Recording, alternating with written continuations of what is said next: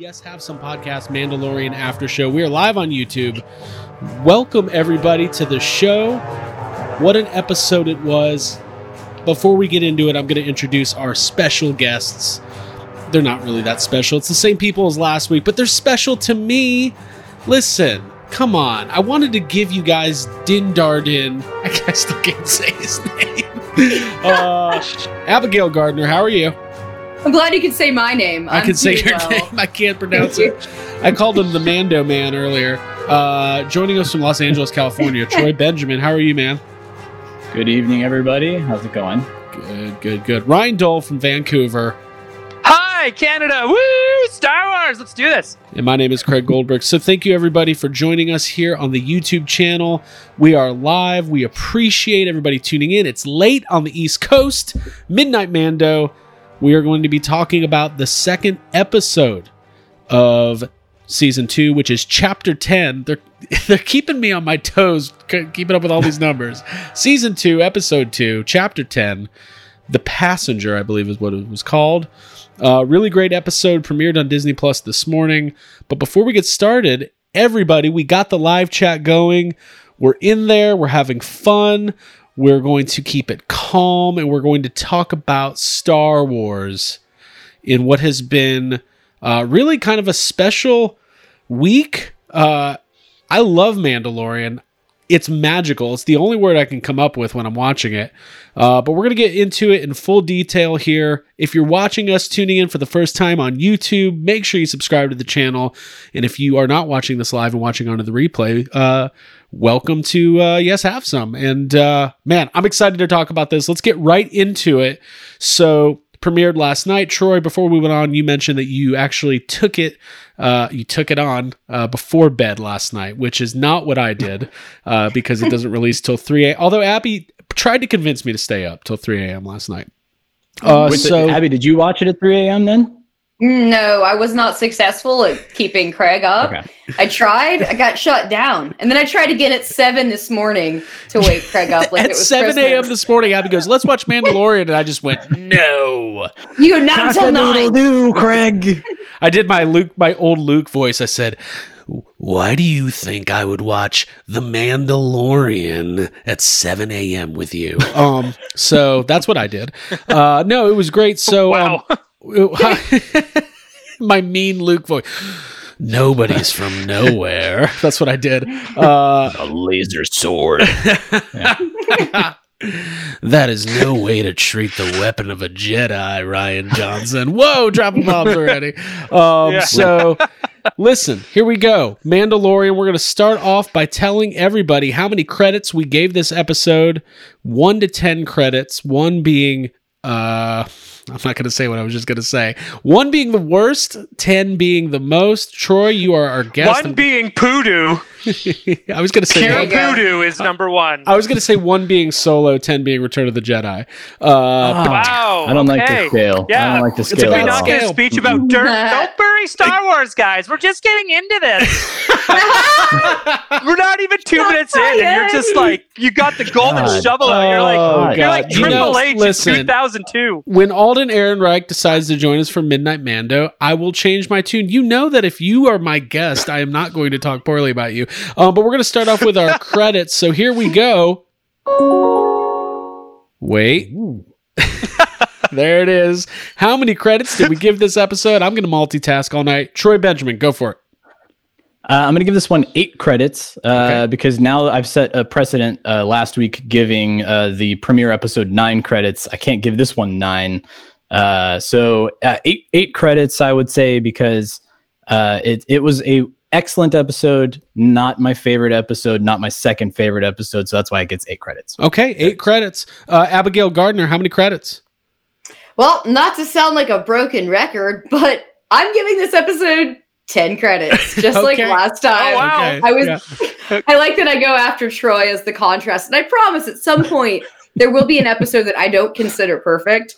But this episode went from cute to creepy, like 0 to 60. And that's literally my favorite thing in the world. So I have to say I was in like beginning to end. It's 10 out of 10 for me. 10 out of 10. Wow. Ryan Dole, how many credits? I'm giving it 9 out of 10 this week. 9 out of 10 credits. Do I need to explain why, or are we just going to get into it? Well, I think we're going to on have the next hour and a half talking about why.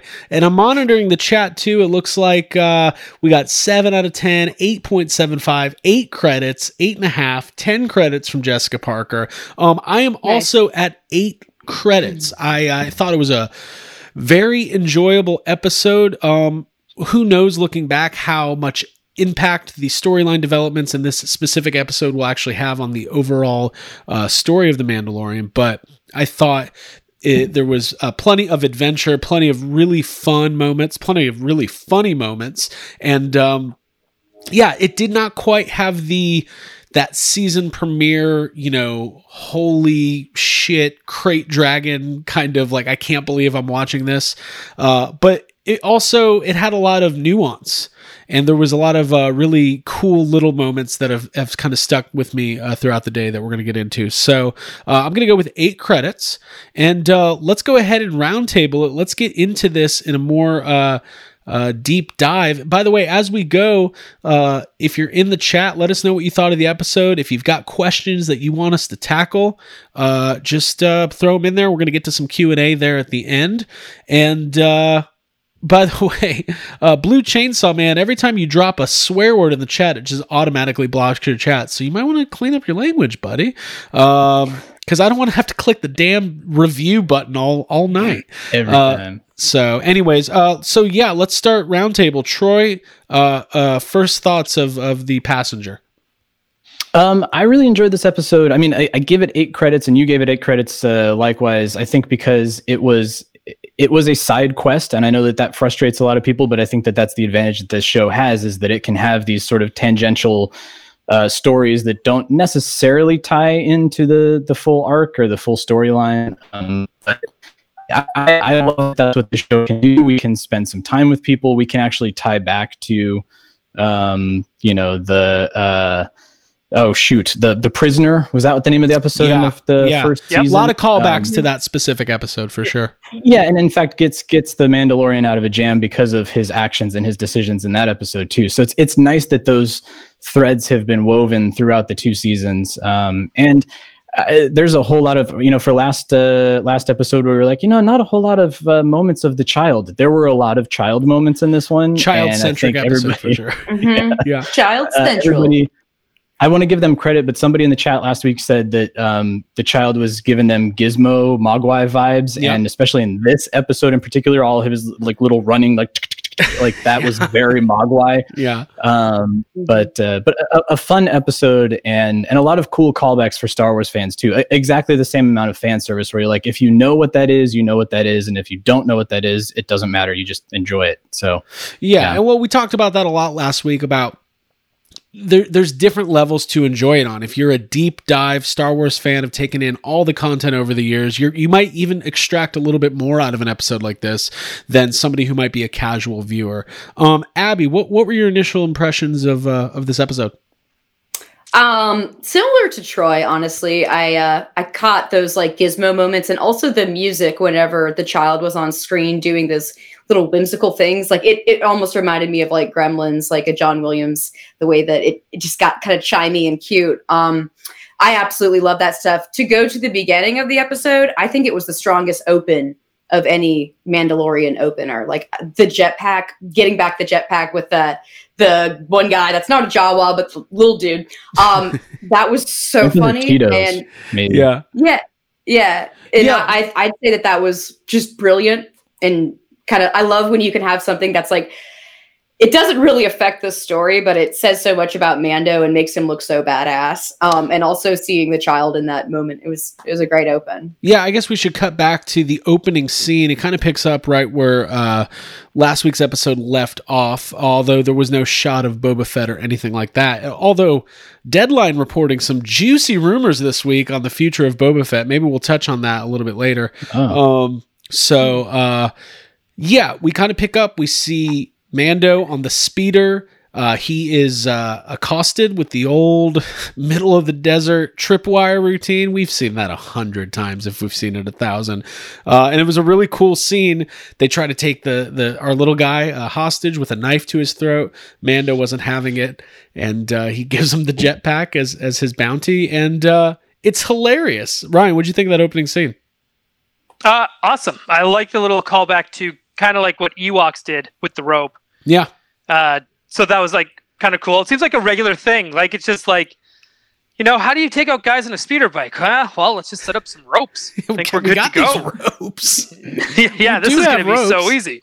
Yeah. Right? So, no, I that opening scene was like fun because it was also like super tense too. Because like, it's not too often you get to see the child actually like in the hands of the enemy. Right. Unless he handed him over. So for someone to actually get that close to actually getting the child, I thought that's something new. We haven't seen that before, and it actually gave you that sense of danger.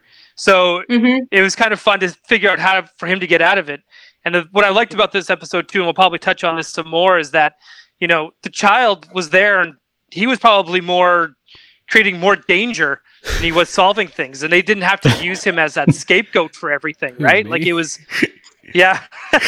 Right? Like, well, usually they kind of just have him like, oh, we're stuck in a jam, do your hand thing. And this whole episode, he did nothing except make things worse, and it was awesome. And I love going back to, we didn't do Midnight Mando last year, and I'm upset that we didn't. But one of my favorite moments in modern Star Wars history is the stress of the sequel trilogy and how polarizing it was, and then the just immense positive reception of Mandalorian that happened kind of out of nowhere. And then the way they were like, listen, if we've got Rey force healing people, they're going to lose their shit. Who's going to break the news to the Star Wars community that's the thing? They're like, this guy can do it. They'll accept anything. That baby can do it, but that woman, not a chance. I don't know if you understand. She's a woman. Okay. But I thought that opening... Go for it. I was going to say, going back to like the fact, I think it's a testament to Mando and like how he's able to keep his calm and use logic in a really stressful situation like that, which he's definitely caught off guard. He didn't anticipate it, but he was able to like negotiate that and stay on top of it. So yeah, and when the speeder bike hits the rope, that scene where you see the child Yoda, that's what I've been calling him lately.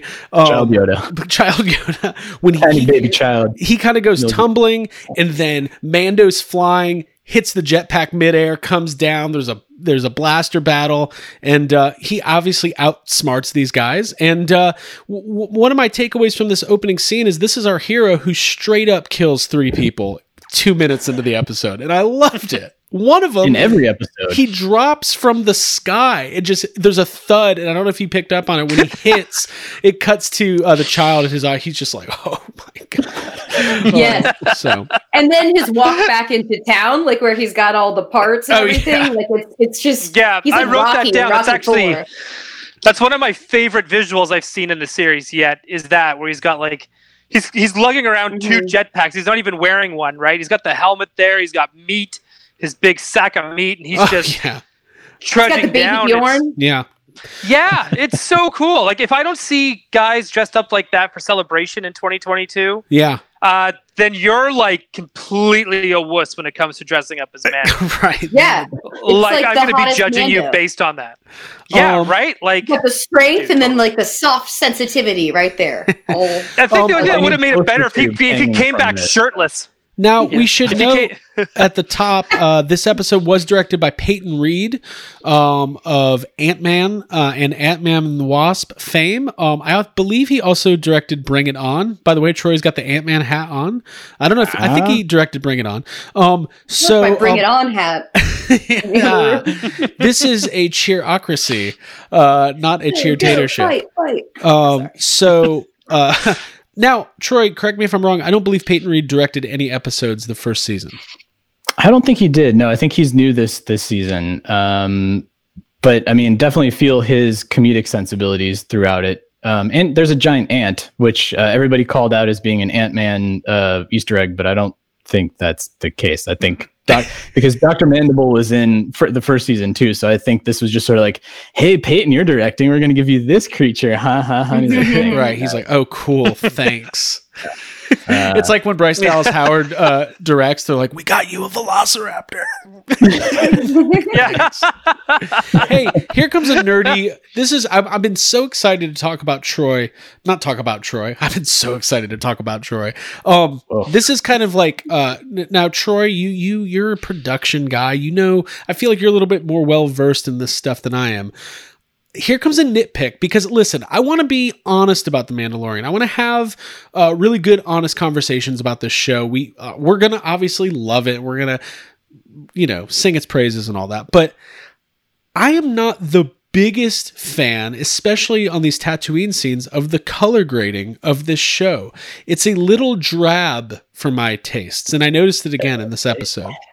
That's a point of, and Ryan, you probably are tuned into this too. Like all of the various special editions and re-releases and stuff of A New Hope that have come out, the sand on Tatooine is always a different color. Like they can never figure out what color they want Tatooine to be. It's always like this bright burnt orange, or now it's totally desaturated and gray and brown and desolate and even when Mando is walking into the cantina and it's a night scene, it's like you can barely pick out little bits and pieces and details, but like that clay color of the huts and the buildings and the structures and stuff, you're right, it feels different. It feels similar. It feels like it's supposed to be evocative of Mos Eisley, and especially when he walks up to it and you see it from a distance, it's like, oh, that's Mos Eisley. Right.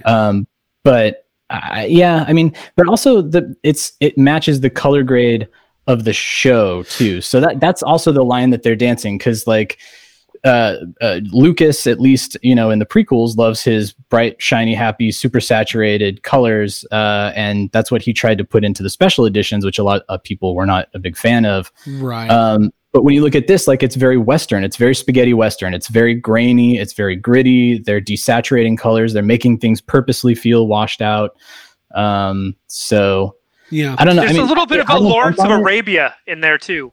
Yes, yeah, totally. Especially when he's trudging the desert trying to get, after the speeder blows up. But those are all good points. But I do agree, it is consistent. It's not like it's different than it was last season. It's just an overall. And I do understand that Western feel, but you really feel it on Tatooine. And I think part of it is, I'm going to blame Abby for this one.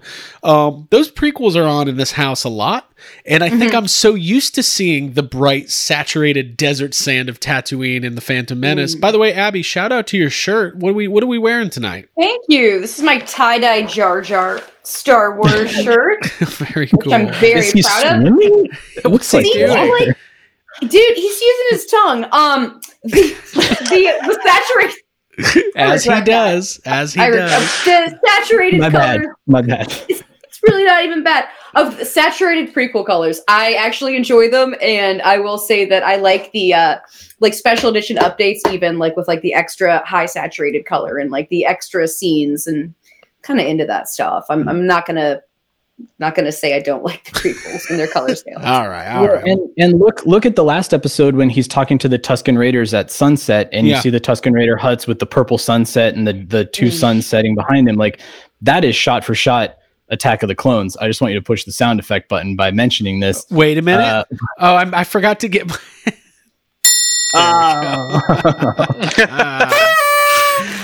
Cool. That's our for those who are new. Anytime Attack of the Clones is mentioned, because that's Ryan's favorite movie of all time. Time of all the times. We're gonna make sure everybody knows. Hey, listen, by the way, if you're in the chat, let us know what you want to talk about. If there's anything you picked up on, we'll address it. If you have any questions you want us to tackle, any quiz, just you want to quiz us, let us know. I'll be monitoring the chat. So Ryan, they make it back to the cantina. Listen, I don't care. I saw some people complaining, Dan Harshman, that he wanted to see new environments and new places, and I get it. New is great. But put me in that cantina every episode. I don't care. Like, it doesn't get old to me, personally. Once you got old friends now in our cantina, and she's gambling with a giant ant, I don't know how anyone could even complain about that. And like, we're only in episode 2. We're gonna see so many more new environments. That's true. Right? She's great. Amy Sedaris. Remember, the guy that you're referencing is the same guy that complains that he's worried there's not going to be enough room in the new Ecto for 4 proton packs. Okay, so just like that's an opinion. Dan you're talking about? Yeah. Like, it's just like he comes up with the most weirdest of shit, and so it's just, I love the guy, but it's just like when I'm thinking about things to start discussions on, as far as like Star Wars and Ghostbusters go, he's not the first person I look to. Oh my God!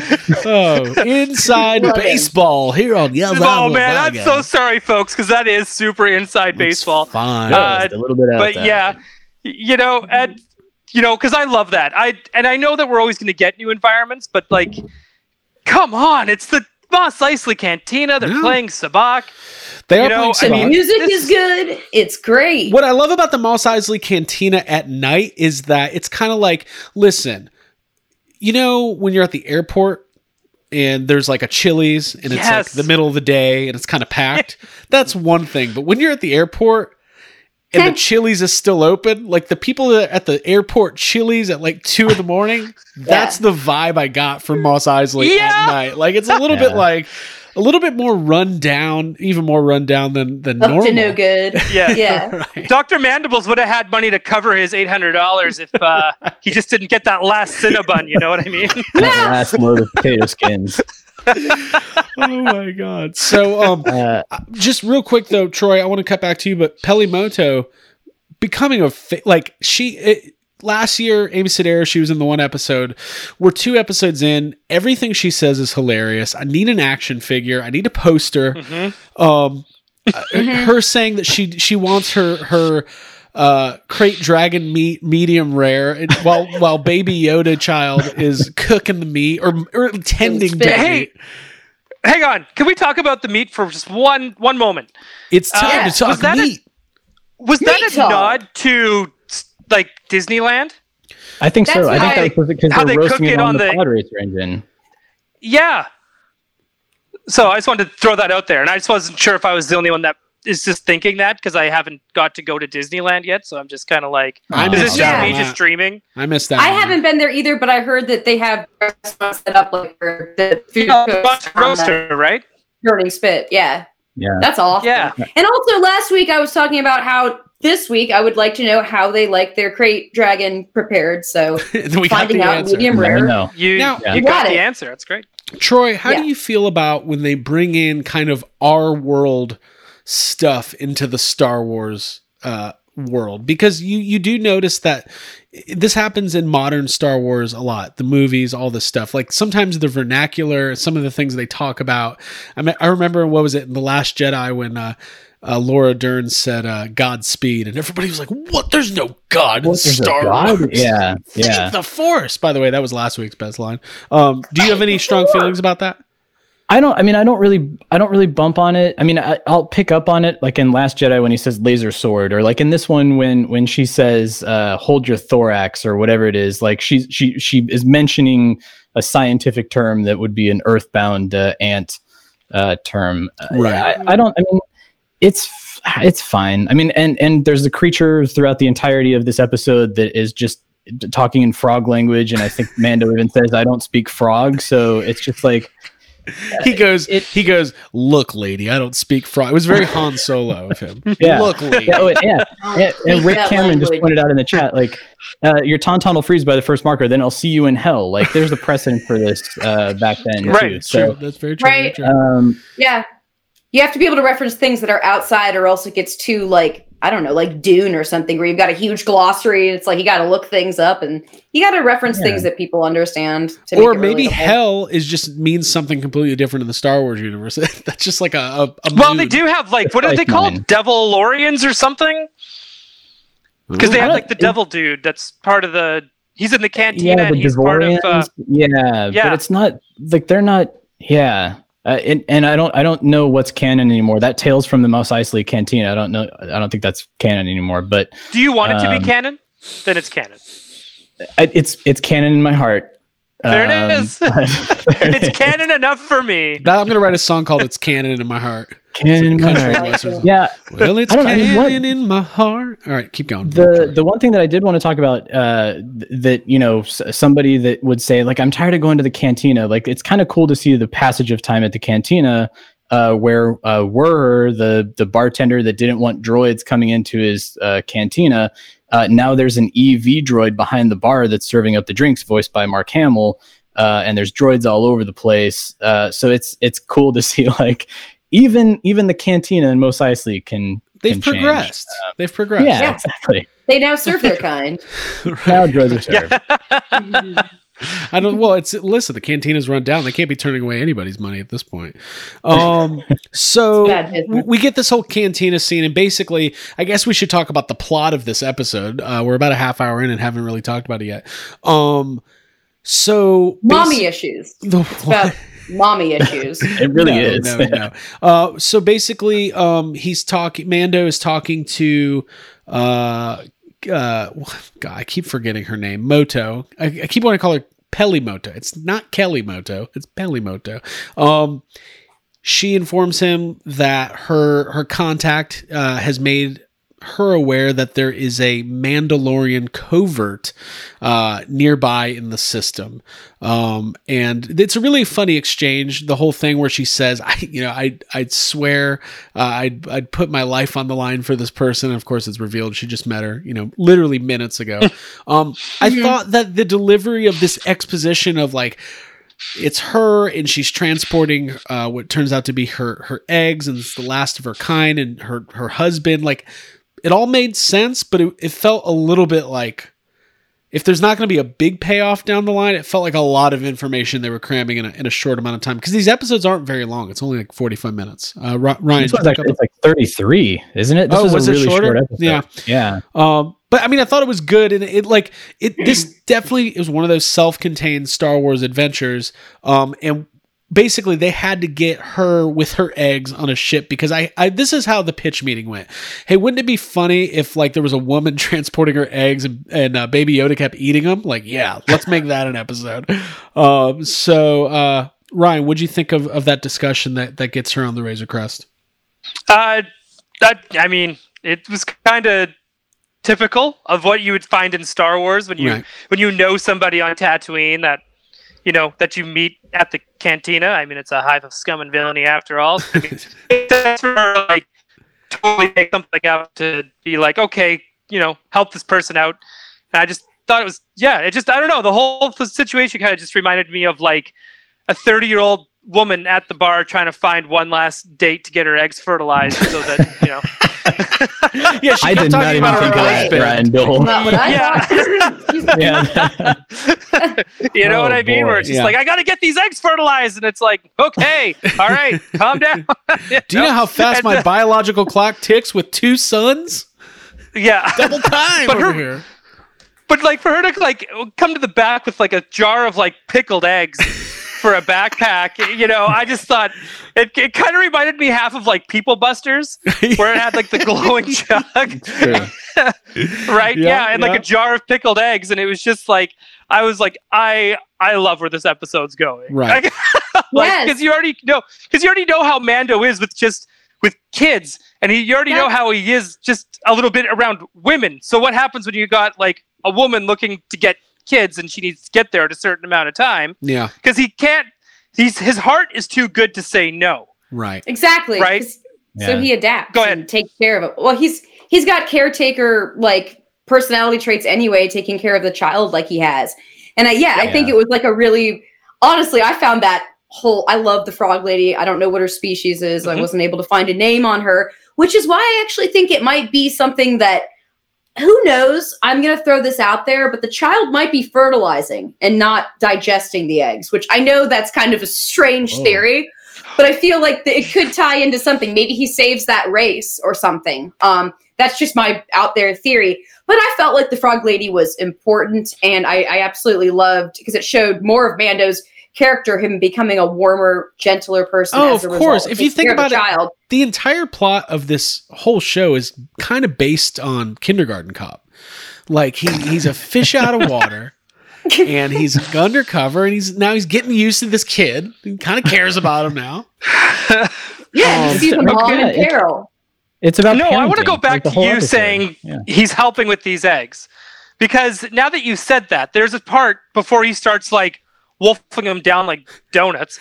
You know, it's like he puts his hand against the glass and you see the eggs come towards his hand. Yeah. Yes. Yeah. Right? Like, him.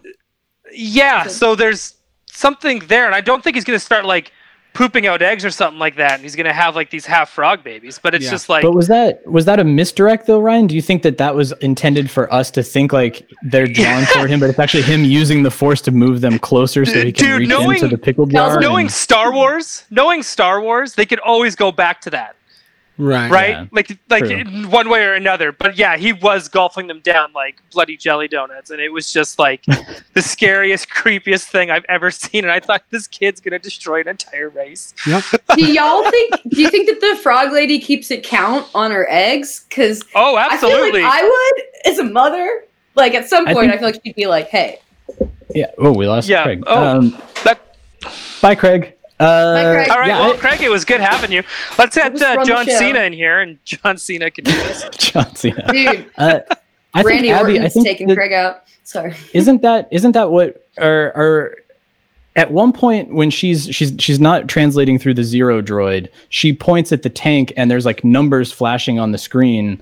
Mm-hmm. I took that to mean like she knows that there's some missing or something right there. Like if she was keeping a count, maybe there's like a counter there that says like 20 eggs, all healthy, and then she notices that she's down to 18 or something like that. But that makes sense to me, and especially because at the end of the episode, when they're going to sleep, she kind of like pulls the eggs closer to her, away from the child. Craig's back. I'm back. Sorry, our heat kicked on. I had to turn off the heat.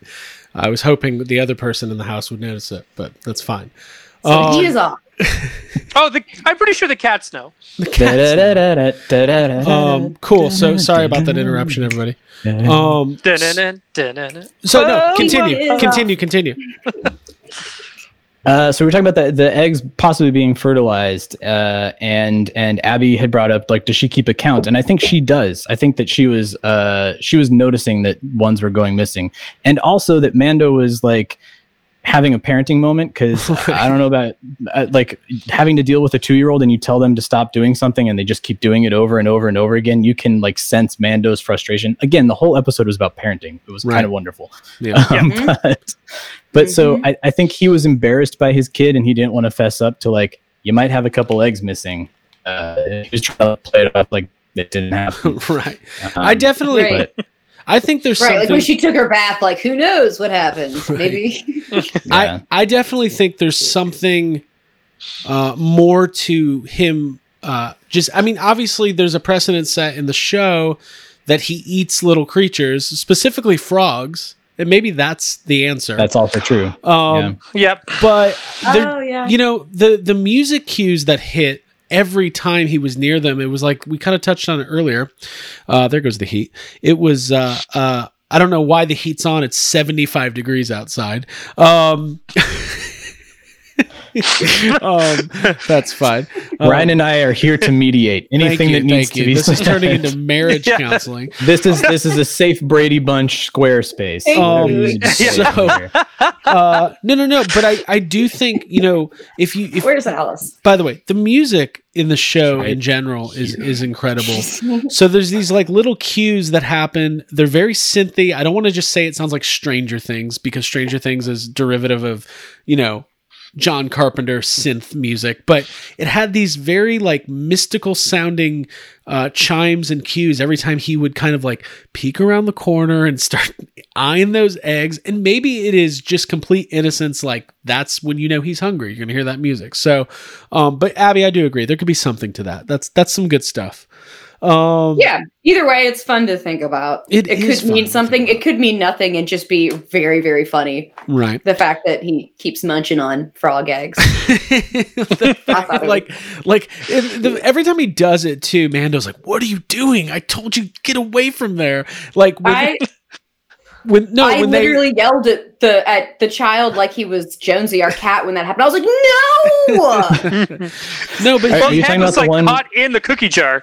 Yeah. After they crash, and he like pulls back that piece of debris, and there's like the hand in there, and yes, he's like, yeah, right.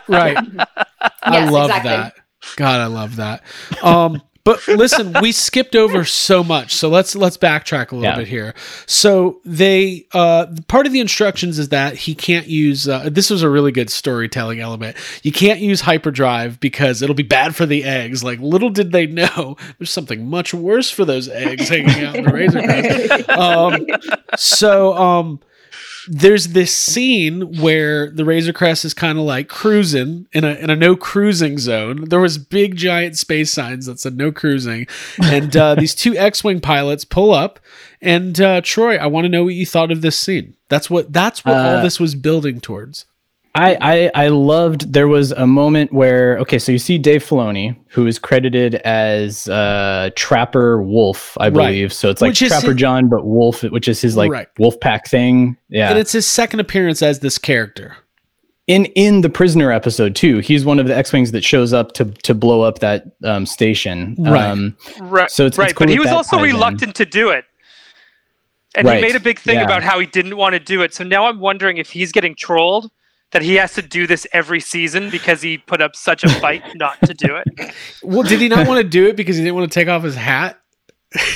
No, he just didn't want to do it because he didn't want to be on it. He just didn't want to be on it's that camera. Damn cowboy hat. He's like, well, he got to play an X-Wing pilot. I mean, come on, you got to shout a couple of lines and you're done. Yeah, you're a cannon. You might get an action figure. Trust me, Dave Filoni is fine with it. That's what I say. But we have to talk about the second pilot who I don't know about you guys, but I squealed with glee because he is a fellow Ghostbusters fan, Paul Lee, and Canadian.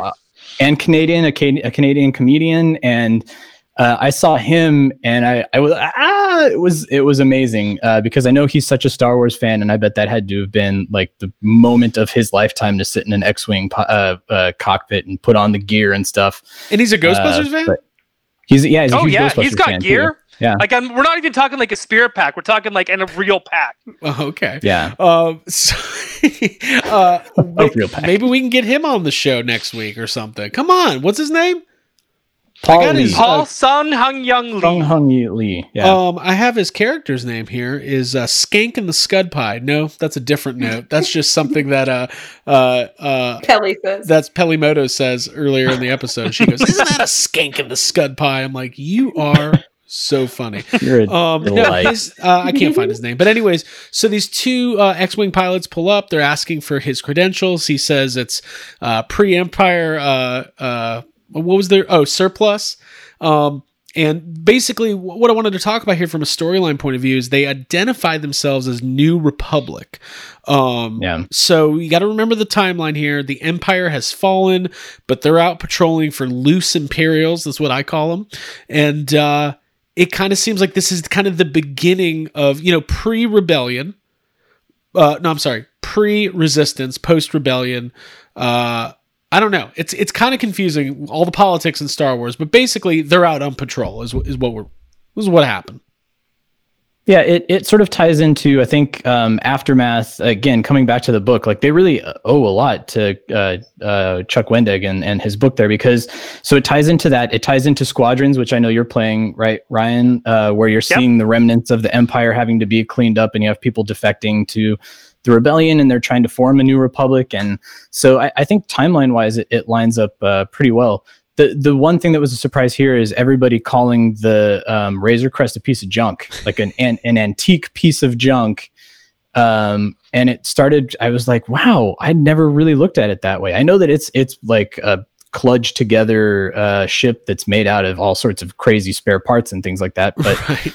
Well, remember, the Millennium Falcon is the biggest hunk of junk in the galaxy, and we all worship the ground it hovers over. Yeah. So that was cool. It was like, when Mando takes off and they're not buying his story, and I think it's actually Dave Filoni's character who's like, he's going to run in that thing. Like, there's sort of, it gives the Razor Crest a little bit of character and a little bit of personality that I think was was really needed. We didn't really get that sense of, it was just kind of the Slave One. It was another Slave One in season one. And now it's kind of like, it's got quirks, and we know that the Mando cares for it, and we know that it's an antique, and maybe there's some sort of like an emotional connection to it. Yeah. So that was all cool. And then there's the chase through the canyon, which I'm sure we're going to talk about, which is awesome. Right. Real quick, Carson Teva is his name, the X-Wing pilot, and so maybe we'll get him. It's fun in Star Wars to have these one-off, X-Wing pilots, because I don't know, it's just fun. It's always been fun. They've always been well-loved characters, except for the ones in Force, except for Porkins. Do we care? I don't know if I care. No, we absolutely care about Porkins. Okay, moving. Porkins, yeah, absolutely matters. Grunberg. He's got top. But can we talk about how people Porkins. Talk to when people are trying to sneak by in Star Wars? Have you ever noticed how they always kind of do so yeah, I'll just get that switch for you. I'll just flick that. Oh, look at that! Doesn't work. Doesn't seem to be working. Okay, well, I'm out of here, right? I wanted to hear the Dan Aykroyd voice coming. I'll tell you what, we picked up this hunk of junk downtown, and the whole damn thing doesn't even work. I'll tell you what. That's what I want. I actually want Dan Aykroyd as an X-Wing pilot. Yeah, basically, Troy, you just referenced it. We've got this chase that happens, and all of a sudden it's like, oh, this is Star Wars. Star Wars is on. Abby, what were your impressions of this, the Razor Crest trying to elude these two X-Wing pilots? Well, I was like on edge because getting pulled over by cops is very stressful and triggering for me. So I was like very much like, oh my God, how is he going to get out of this situation? Like, you think he's fine, but then they're like, oh, we're going to need you to do that ping thing real quick. And he can't. So it's very tense. But then the landing on that ice planet and just the way that all of that unfolds, the way that the frog lady's like falling and trying to hold on to stuff inside the ship, it's hilarious and like very much on edge. I thought that was, like Craig, you just said, it's like the most Star Wars of Star Wars things to see a chase like that through narrow canyons and all of that jazz. That whole sequence was incredible. Ryan? It's awesome. Anytime you got X-Wings going into attack position, then you know things are not going to go well. Like they even said like openly, change to channel 2, and then they they go into attack position. Like the S foils going into attack position is kind of like the siren for Abby's analogy here. It's like, I'm getting pulled over. Yeah, that's totally it. So it was like you and just like Abby said too, you can feel that of like, oh God, this is not going to go well. And then of course, and in typical Star Wars fashion too, it's like you're already in a bad position because you crashed your ship, and then it gets worse because it falls through a hole. You know what I mean? Yes. Like it's just right. It's like you got in a dying typical Star Wars species in fashion. the back. Yes. Yeah, it was only right. Like it was missing two very Star Wars tropes there, which is when they landed, usually you would get somebody saying a line like, well, it can't get any worse than this, and then it gets worse. Or the old I've got a bad feeling about this. Although we did, by the way, Mando telling the X-Wing pilots, may the Force be with you, was so fun. Because he's just like, that's literally like if I got pulled over and I was just like, back to blue, guys. God bless. Yeah. Love you. That'd be like me going, dude, that's like me going to church being like, yeah, peace be with you. Yeah. Be with you. Keep you in my prayers. None of us know what it would be like. So yeah, they crashed the Razor. I went back and watched this sequence again. It was really cool. At some point, the Razor Crest does this like spin move and then like a backwards maneuver to evade the X-Wings. It was really well done. I enjoyed it. So yeah, and then like Ryan pointed out, it crashes and then falls through a hole, and then it's in a state of disrepair, and that kind of takes us to where shit really starts hitting the fan in this episode. But before we go into that, I want to go to the chat real quick. I want to read a couple comments to see what we got going on. Let's see here.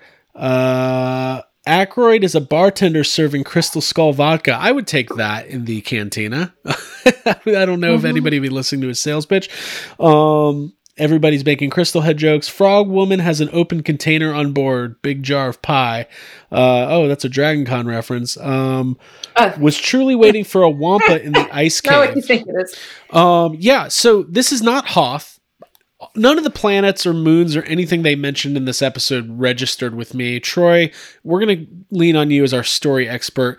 What was the planet that they're trying to get through? Trass? Is that what they called it? I think so. Yeah. None of it really rang a bell with me. But I want to.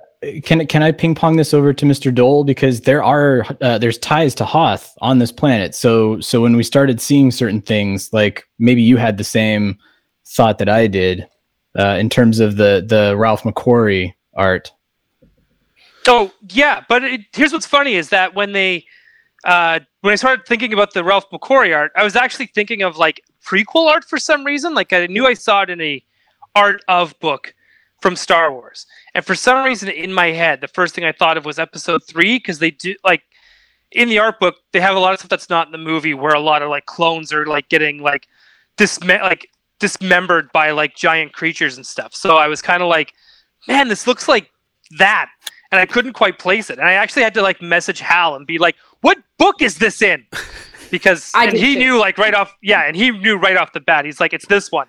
Right. And then but you're right, like that's where it starts to get like Hoth, because the moment he said it too, like everything started to like, all those puzzle pieces started to fit together of like, yeah, this is now getting very Ralph McQuarrie very quickly. Right. Well, let's get into it. So the ship is it needs repairs. Basically, they're going to get some rest. Frog Lady does not want to rest. Frog Lady does not want to rest. She's a little cold. She's a little cold. Right. Well, she kind of she does the old. She basically hacks that droid from season 1. To use it for morning announcements. Yeah. Yes. Yep. He wakes up and it's just like, and he's like, what are you doing? That droid's a killer. She's like, shut up, I'm talking to you. And then she's like, basically what she says is, well, I thought Mandalorian people like had to like keep their word and like were people of honor. I guess I was wrong, you piece of shit. And he's like, God. Then he's like, I didn't sign up for this. The deal keeps getting worse all the time. And actually, I have to give Mando props. Because when they first crashed, he's even like, I'm going to go get you some blankets. It's about to get real cold. Right? Like he's he's like, it's even when he's like annoyed. Dad. Right. Yeah. He's still a dad. Like, it's just like, no matter how annoyed he is with the situation, like, man, he's just so cool. Right. He's very accommodating. So they're going to take a nap. We covered, the whole storyline of, the child eating the eggs, excuse me, over and over. So, they kind of wake up the next day, a couple hours later, something. I don't know. She's gone, right? And Amanda's out fixing things, and he's out working on the ship. Yoda's like, right. Hey, he tells on her. He's like, "Hey, Dad, there's a hot springs here. Do you know that? Do you know who's in it? Okay, family camping trips flashbacks. Like, hey, there's a hot springs here." So they kind of trace her tracks through this cave. She's in this. This scene is incredible. She's in the hot spring, seemingly like she's taken some of her clothes off. All of her eggs are floating with her. It looks very cozy. And then the child's like, "Oh, I'm going to eat those eggs." Like, you don't know. You made me a soup? Yeah, right. Well, when she's in the bath thing there, I was like, oh, we're going to have a Howard the Duck moment, aren't we? We're going to see some frog titties. Oh, here we go. Oh, man. Now, I thought it was serene and picturesque and beautiful, and I loved when we went inside the snow cave and saw it. So that my feeling was like, oh, the music and the magic of this is enchanting. Yeah. She's having a calm down. It goes from a calm down and enchanting to literal like alien Ridley Scott terror level. Well, let's get into it. So there's all these little what turns out to be eggs, and guess who had to go eat one? I love how popular. Or was he fertilizing it? We don't know, but between the Jawas, we'll find out. Between the Mudhorn egg and then the woman the eggs from her womb and then the spider eggs. Somebody's got an egg fetish, and I think it's Dave Filoni. I think he's writing these episodes with Jon Favreau. He's like, it'd be pretty cool if we put some eggs in there. And maybe some characters from, I don't know, like the Clone Wars, but mostly eggs. Like, we're going to see Ahsoka Tano for the first time. She's going to be eating a big old plate of eggs. It's going to be like, what's going on this show? But yeah, the child goes and eats one of these things, and it seems innocent for about 10 seconds. And then literally it turns into like maybe the 9 most terrifying minutes of Star Wars ever, maybe shorter than that. I don't know. Troy, what'd you think here? Yeah, I mean, it's a total tonal shift because the entire episode is super comedic up until that point. And then you start seeing the Ridley Scott eggs in the background. And you're like, oh shit, it's going to go down here. Right. And as soon as he's walking up, it's like Kane and Alien walking through the egg field. So it's definitely trying to play with your nostalgic emotions for certain films. And then when those spiders show up, when they start hatching, and it's terrifying and disgusting, and they do a great job, even though there's these massive it could be like a crowd of zombies, and it kind of gets tough to make them scary. They really do a good job of making them scary. But I was trying to figure out, and Ryan and I cheated, and we were texting with each other trying to figure out where we've seen these spiders before, because I was convinced they were in a Rebels episode when they go to Yavin 4 and there's like spiders out in the forest at night, and they have to put up these beacons that like keep the spiders away. And so they're very obviously close. not a nice planet. Yeah. Right. And then that's what you had pointed out, the Ralph McQuarrie art of these creatures that could have been on Hoth, and the caves. Even the same thing with the stalactites and everything in the ice caves looks very similar. But yeah, it was awesome, and you get to see Mando again on the run. You get to see him using all of the tools at his disposal. The whole time I'm yelling, use the flamethrower. Like, why aren't you using your flamethrower? So it turns into nightmare territory, because is there, like, most people don't like spiders. Like, I think it's a common fear of spiders. And these are like, at first they're tiny, right? And to me, like 1,000 tiny spiders is scarier than one big spider, but we got all sorts of sizes.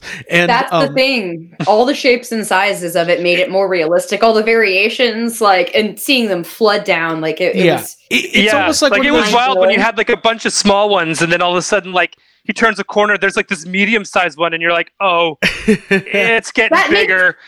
Your brain's like, oh, this is real. Because instead of just seeing a bunch of the same. Now, and then there's like the big, basically boss spider. And there's a lot of stuff in Mandalorian that does feel like a video game, let's face it. What Star Wars is there's always creatures, right? But I feel like this leans into like the creature horror, like even more than we've seen in the past. Like they're shooting webs. It's kind of gross at times. I found it very effective because my skin was crawling, and that's not normally something that happens. Like eyes. Like I think to the Rathtar scene in The Force Awakens, which is fun and scary and big monster and gross and stuff, but it's not like this, and Craig, I agree. Particularly like when they get to the Razor Crest and all the spiders have already set up shop, they've spun their web, and they've turned ship into a haunted house. Like that's when it really got super creepy, because they could be in any of the shadows, they could be anywhere, and you're just yelling like, go to someplace with a door, go someplace and close yourself in. I referred to it in my notes as Spidergate. Spidergate. I said no politics at the beginning of the episode, and I'm sticking to it. So yeah, this was great though. It's a fun scene, seeing Mando taking them all down with the blaster. And then once they get into the Razor Crest, you think it's going to be fine, but then they're like invading the Razor Crest, but then he does get the flamethrower out. What, Abby? What were we saying? The moment where you see one of the spiders on Baby Yoda's head, you're just like, no, not my baby. Mm-hmm. That's not okay, because he can't do anything about it. And that's the other thing. Like, usually Baby Yoda is able to force something and make something happen, but he was unable to like save the day, so it made it more dire. Yeah, Abby, there was another moment like that too, where when the big, mama spider's on the cockpit and it's like got its talons or whatever, and it's piercing through. And I didn't give a damn about any of those eggs when Baby Yoda was eating them, but as soon as one of it, the talons looked like it pierced through her tank, I was like, oh no, her eggs. Again, I was like laughing when they were dying earlier, but now I was actually concerned about them. Right. Yeah, Right. no, it's what I love about this episode and what I love about Mandalorian, the character, is that he kind of embodies a little bit of did we lose Troy? Oh, there he is. He's back. He's coming back slowly. Come on, warm him back up. You froze for a second on a really funny. I'm so cold. That's fine. This The Mandalorian character really kind of embodies a combination of some different characters. There's some, obviously, Boba Fett, right? There's some Han Solo. There's some, even like the heroism of like Luke Skywalker. Like you get, I think that's why he's like a universally loved character, because he in this moment, in this scene, he feels like Han Solo. He's like saving the day reluctantly, and he's like begrudging, pissed off and grossed out at the same time. So yeah, it was really cool. And then obviously our X-Wings show up to kind of save the day, or at least help. And they kind of have this exposition kind of conversation, going back to that episode, the prisoner episode from last year, right? Where they say, hey, there's some warrants out for your arrest, but these are unprecedented times. Like, basically is what they said. Due to COVID-19. Due to COVID protocols, we're not bringing you in. We hope this blaster fire finds you well. Yes, exactly. But he tries to bargain with them, and he's like, help me rebuild. They're like, no, stop it. No, you can do that yourself. We're just not gonna. We're just gonna let you go, and yeah, we didn't bring our Hoth jackets with us, so we're just gonna go. All right, and we just don't arrest you because we don't want to go outside. Cold, right. Yeah. We don't like spiders. Yeah, right. I don't know if you saw those things; they are disgusting. So, but then the episode kind of wraps up. Like we don't know if their adventure continues into the next episode or if it is a standalone, right? You would think we would see her again and maybe that story gets some resolution, but we don't know. And they're doing a really good job of not teasing, anything, right? We don't know what the next episode is going to look like. We don't know what's going to be called. So yeah, that was kind of it. So before we move into our other categories, let's do some final thoughts overall on the episode. Ryan, I'll go to you first. This episode is weird as shit, but it all fits in Star Wars. And it was so much fun to watch because, yeah, it was weird, but it was fun. Man, this show rules. Okay. Well, we live in a time where every Friday we get a little Star Wars movie for 10 weeks. It's awesome. Yeah. What's better than that? Nothing. Troy, any high-level overview thoughts? Yeah, I mean, I'm with Ryan. It was weird. It was funny. It was scary. It shifted genres so many times, and it worked so well that I loved it. But like, my indicator is always when I don't want something to end. And as soon as they took off in the Razor Crest, and I could sense that the credits were coming, I was like, no, hold on. This needs to be like another 20 minutes long. Like, there's more to tell. I want to here. meet her husband. I want to know what this guy's all about. Yeah. Yeah, I want to see her husband too. We're gonna find out her husband's Han Solo. You old pirate. Yeah. Look, he just takes the jug and runs so he can go like fertilize. Here. Look, she's got a lot of eggs, kid. Abigail. Yes, I agree and echo everything that y'all have said. Honestly, I think starting the episode, my thought was, oh, this is going to be the cutest episode ever. Because the frog lady is kind of like a caretaker, and you feel like, oh, it's just going to be a lot of cute little creature moments, but then you get terrifying creatures like scaring the shit out of you, which is my absolute favorite, like, change in tone. So I really loved this episode, and I think that we're going to see the frog lady. I think we're going to see her story finished, wrapped up. Yeah. I'll be honest, I kind of don't care if we don't. Like, I thought she was fine, and it was fun, but like, I saw one article today as I did my research, which I do. Surprisingly to myself, mostly. I'm the only one surprised when I'm doing it. somebody was saying that they thought like they were trying to like recapture the magic of Baby Yoda with this new character. I was like, I don't get that at all. I just think it was nope. No, I didn't get that at all. So nope. She was cool though when I have to say this because I kind of forgot about it until you guys kind of just brought it up. When she's kind of like when she's running and she's on two legs and then she's like screw this and starts like leaping right on all fours. I was like, this is the coolest thing I've ever seen. Walking around. Yeah, I've been calling her Yoshi all day. By the way, I'm just putting that out there. Oh, that's pretty. Yeah, how she uses her tongue to get her clothes when she's in the hot spring. That's very Yoshi. That's like Jar Jar, Gungan. Yeah, I want to see maybe Jar Jar's the dad. I want to. Oh Lord. My Oh, Misa think maybe. Misa thing. How funny! How insane would that be if that's the twist? Like, this is your husband. He just grabs it and he's like spinning around on like one leg. Whoa! Whoa! Whoa! He's in the lot commandos. Dude, making Jar Jar like a good father is a great arc for him. I like that. It would be. Yeah. Misa play catch with Big Daddy. Hey, listen. You don't want to see Baby Yoda eating eggs, getting in trouble from Jar. I almost called him Yar Yar. Yar Yar. Yar Yar Binks. Good old Yar Yar. Let's go to the next segment. We're going to try to wind this down. We're already in an hour here. Here we go. It is our moment of the week. Our Baby Yoda moment of the week. Wait, let me do my chime again. Thank you for joining the Baby Yoda. No chopper, no chopper, no baba. By the way, I've been drinking out of this C-3PO tiki mug. Just putting that out there. I got a Jawa. Oh, are we all? Right, it's not a competition. What do you got, Ryan? I think it is. I have Spotchka. Ooh, Spotchka. Yeah, the shut of Gone. Spotchka. Troy. Troy's drunk. Give me more Mandalorian. Troy, have 3 more drinks, and then we're going to be like, what do you really think about the Ghostbusters community? Okay.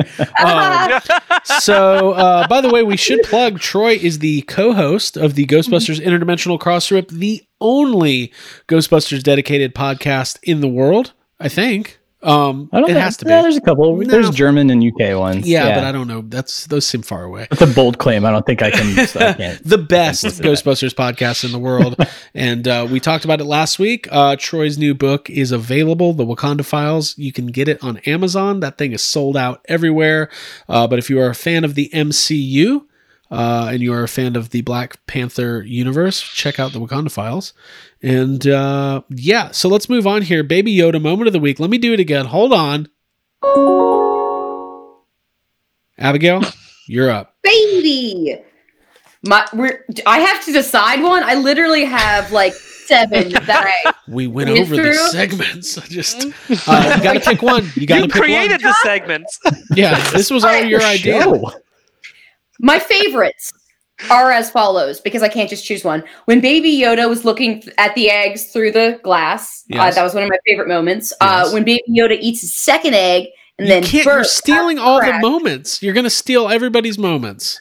All right, my actual favorite one is when the giant spider lands on top of the Razor Crest and looks at Baby Yoda, and Baby Yoda has the huge eyes, and it's terrifying and cute.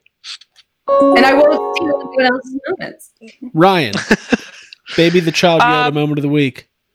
I have none. He's a little monster. He's a murderer. And that's it. He's a murderer. That kid gave me so much anxiety, and I felt so bad for Frog Lady. Yeah. That he's honestly the biggest threat to women's rights is Baby Yoda at this point. Oh my God! All the rules that you gave us before the show started, you have broken them all. I just want to point that out. I can do whatever I want. I will turn this podcast around. I better check my privilege then. All right, Troy, up to you. Thanks for the Star Tours chime on that one again. I love Star Tours. I love it. No, I'll defend Abby because there were so many in this episode. It's kind of tough to choose one. But I, as a parent and the whole episode being about parenting. The moment after he defeats all the bounty hunters, or no, I'm sorry, it's before he defeats that Tito, and Baby Yoda gets down on the ground and he starts running toward Mando with his arms outstretched, like pick me up. So cute. That one hit me in the heart right there, because that's it's cute. I don't want to pick him up. It's heartwarming, and then you remember he's 50. Yes, yeah, that makes him but he acts like he's 3. So I physically stepped up and went to the shelf and picked up that Baby Yoda to hold at that moment. I was like, I'm holding this the rest of the episode. Yeah, that is a good moment. Okay, I'll give my favorite Baby Yoda moment of the week. Ryan, you should have never sent me this chime. Was him tending to the meat. Because when you're a kid and your parents are cooking, you want like a little responsibility, so they hand you the little fork thing and they're like, "Stand by this meat." And you're like, "Yeah." I cook with my parents, so. Well, that lets me cook. My daddy lets me cook. I was too much in the way, so no cooking for me. All right, so we are now going to move on to the next segment. Let's get a little music as we roll through here. Who was our MVP of the episode? Troy Benjamin, you are up first. The MVP of this episode. The hot tub. The hot tub really pulled things together. I give the hot tub MVP of this episode. Most valuable hot tub. Hot tub. Ryan, I'm here with my eggs in the hot tub. I actually gave the MVP to our main character, Din. Him having to fix the ship, get it off there, get it. He had to get away from the X-Wing pilots. He was being, a good, a host to Frog Lady. He was trying to do his best to protect the eggs. He was trying to be a good dad. I'm giving him MVP for this week. All right, Abigail Gardner. What are you holding? A blaster. That's a blaster. Wait a minute. What movie is that from? Attack of the Clones. And back to the music. You're so bad. All right. I'm giving my MVP is going to Dave Filoni for saving the day. For showing up, for being doing a little cameo action. For saving Star Wars. Yeah, for saving Star Wars and for saving the episode, the plot line there. But honestly, I kind of agree with you, Ryan. I think Mando was kicking so much ass, like killing spiders and being like a good father.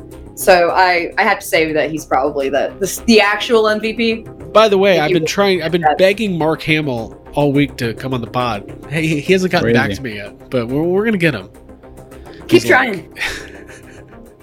Nobody's from nowhere. That's a little Joker. Yeah, it's more Joker than that anything. Was. Yeah, you need to do your impression. All right, Mando. My MVP of the week, besides Mark Hamill, because God loved the man, I'm going to go with The Mandalorian. I thought this was definitely his episode. Although it could be Frog Lady's husband. We just don't know yet. We don't know. That's episode 3. Well, let's see what happens. Cool. When he rolls chapter 11. He did his work earlier. When he files for chapter 11. We'll see what happens. Abigail, let's talk some creatures here. What do you got for the rundown? Hold on. It's the Yes Have Some Midnight Mando creature count presented by Abigail Gardner. Creature count. Hey. We got Frog Lady, who I don't know what her species was. Then there's small snow spiders, big snow spiders, medium snow spiders, and gigantic snow spiders. That's it. There's just a whole bunch of different varying size of spiders. I don't have anything else besides that for my creature countdown. Yeah. And everybody in the cantina. And Dr. Mandible. Oh, Dr. Mandible. I think Muff Tack is in there, maybe. Troy. So you see a furry guy. Anyway. Oh yeah, he's the guy from Rogue One. He's in the cantina. Yeah. Like you see the furry. I don't know if it's him because you just see over his shoulder, but well, he can't be him because he died on Jeddah. Oh, so I mean, it has to be the same. Yeah. All right. Do we have any predictions for next week? I know last week we really didn't come up with any, and I doubt anybody would have predicted this week's episode. I would have been funny. Let's go back to last week. Who remember? Let's pretend this is my prediction from last week. After tonight's episode, we saw the big reveal of Boba Fett. I'm thinking Baby Yoda eating some woman's eggs. That's probably what next week's episode is going to be about. But any other predictions? It's like I said last weekend, this is going to be the hardest segment because I got a feeling, and this Dave Filoni does this a lot too with the Clone Wars, where it's like he'll do kind of like a reveal, like the Boba Fett thing. Right. And then we kind of go on like a side mission. And those side missions are always kind of important because they build the characters.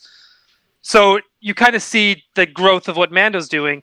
And then we kind of go back, but we're not quite sure when we're going to go back because we could be progressing into another story and then come back to what happened on Tatooine, like maybe at the end of the season, or maybe not even till season 3. Right.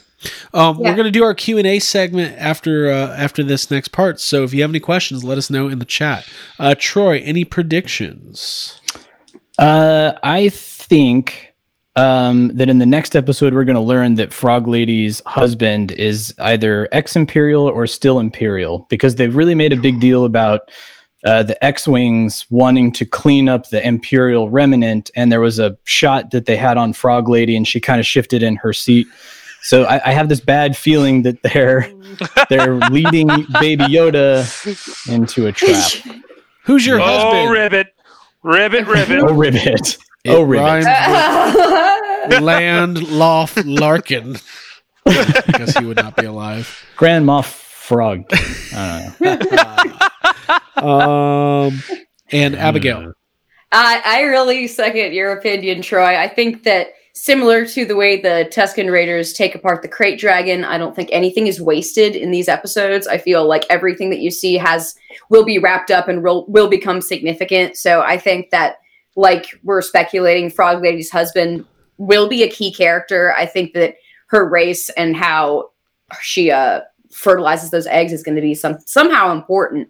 So I think that that's going to be something that we see in the next this episode. season ends with Baby Yoda giving birth to like 10 new frog ladies. That's what I'm saying. Like, imagine a fight scene. They don't have any backup. Suddenly, Baby Yoda's just squirting out spiders, frogs, and there's like a whole army. And Amy Sedaris is there with a catcher's glove, just like, gimme. Yes, yeah. Give me your phone. Let me get it. Oh, boy. Oh, he's splitting. Oh, that one went over my head.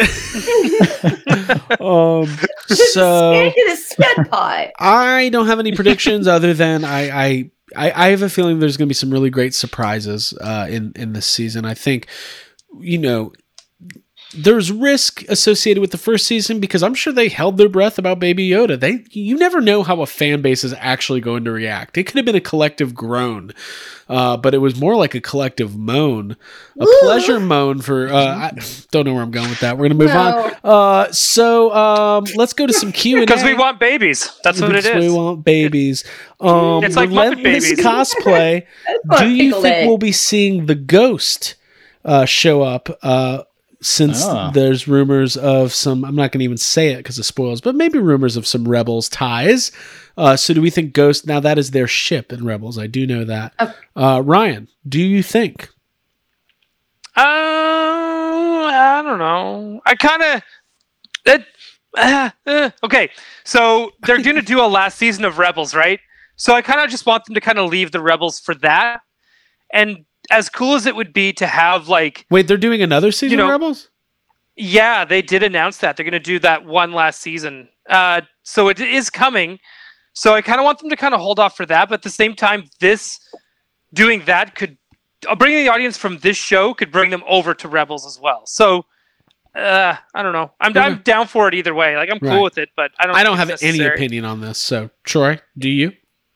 I don't know that we'll see the Ghost. I do feel like there will at least be a mention of General Syndulla because she's been in everything. She's in Squadrons. She's in Alphabet Squadron. Like she's playing such a crucial role in the expanded universe right now. Hey, Jonesy.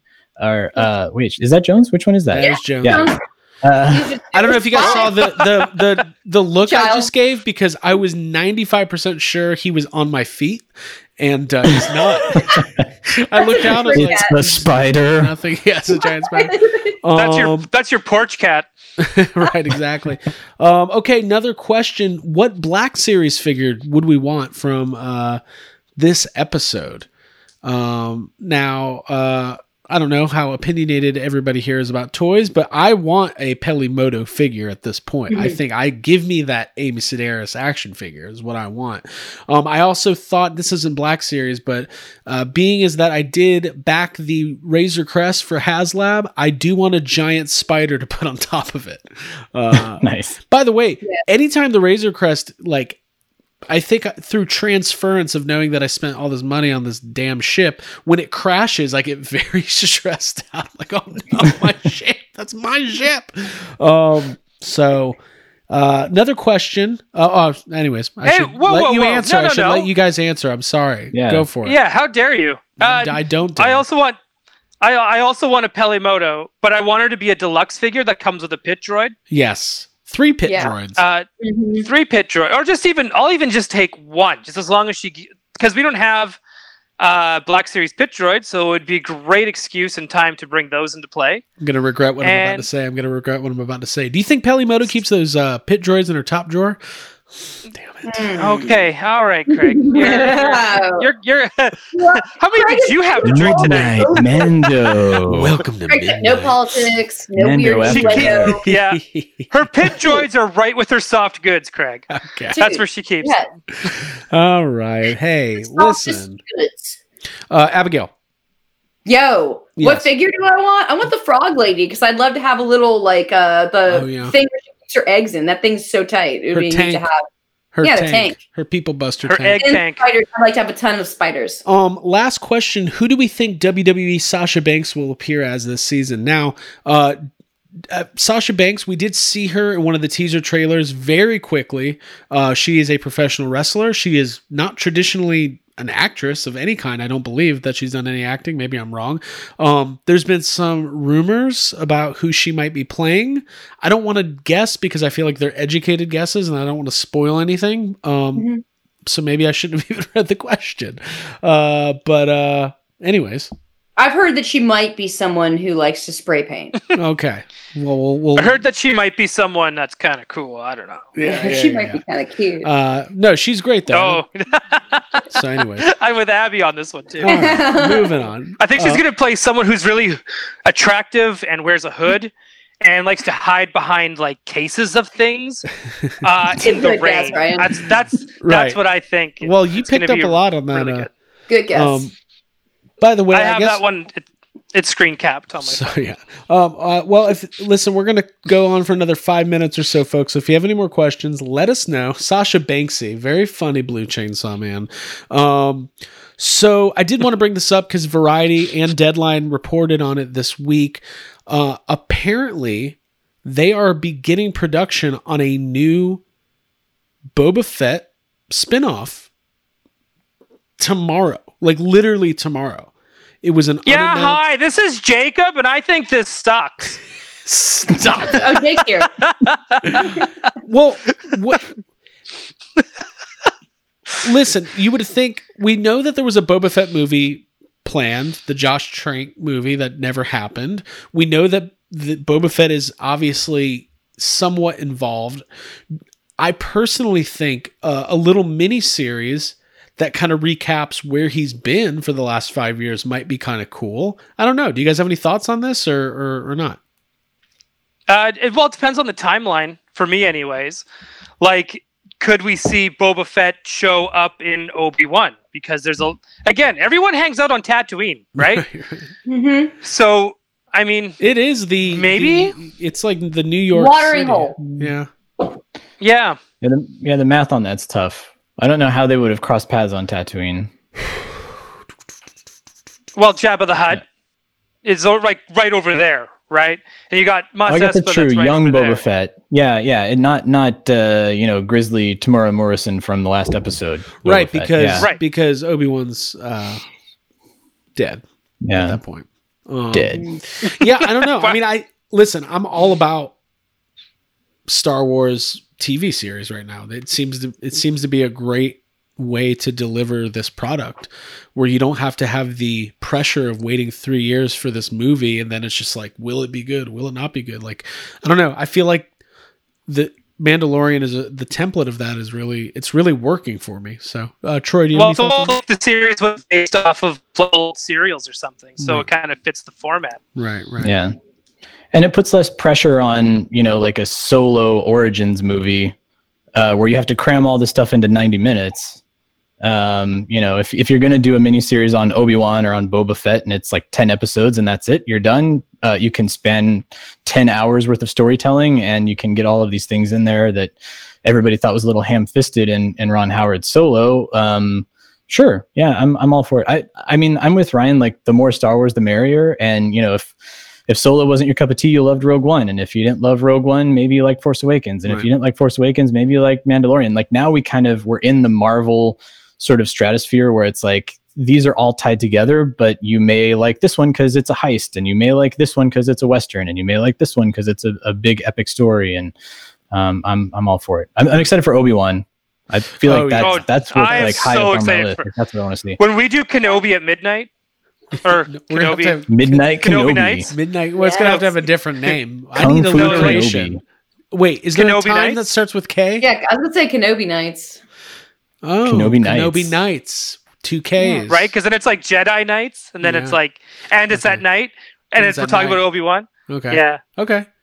Yeah, you're welcome. I think Obi-Wan Jabronis is a much funnier name, but we had another question. How many seasons do you think we will get of The Mandalorian, and how many would you like it to be? Good question. That's a really good question. I think 5 probably. That seems about right. How many was Breaking Bad? 8? 6. 5 or 6? Yeah. 5 or 6. Okay, then yeah, I wanted around that. Around Breaking Bad. No way. I want Lost. 6 seasons, 25 episode seasons. That's what I want.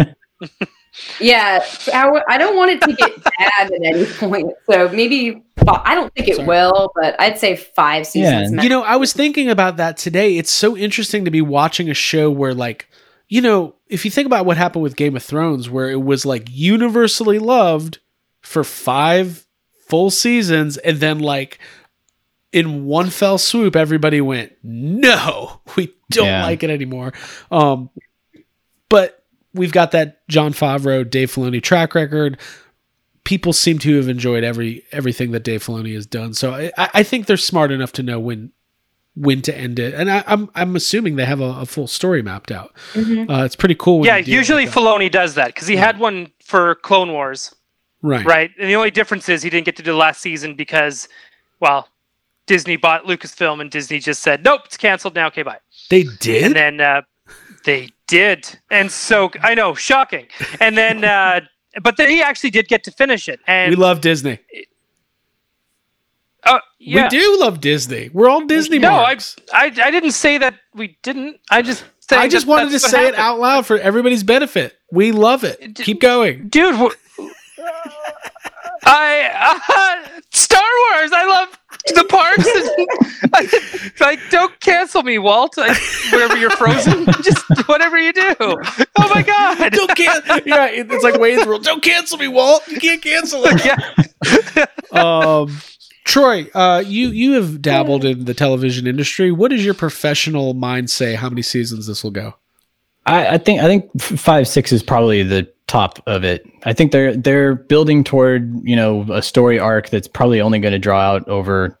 I think if they get past 6 seasons, it's going to start feeling a little long in the tooth. So unless something dramatic happens and there's a big revelation that this show reinvents itself in season 4 or 5 and it turns into something else, but. I think we'll get a movie event. There's no doubt in my mind there will be a Mandalorian movie at some point. 6 seasons in a movie? Ends it. That would be great. Abigail, any thoughts on that? And then we'll wrap up. Just echoing what y'all say and have said. 5 seasons seems like a pretty good place to stop. That seems satisfying.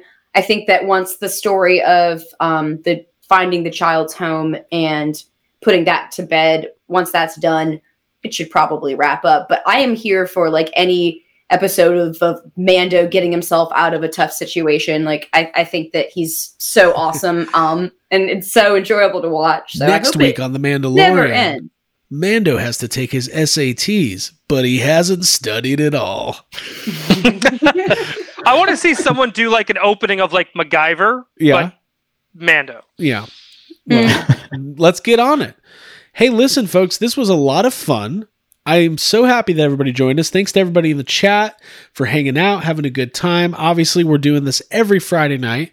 I don't know how I'm going to do this every Friday night because I'm completely exhausted and I'm going to be up. I haven't eaten dinner yet.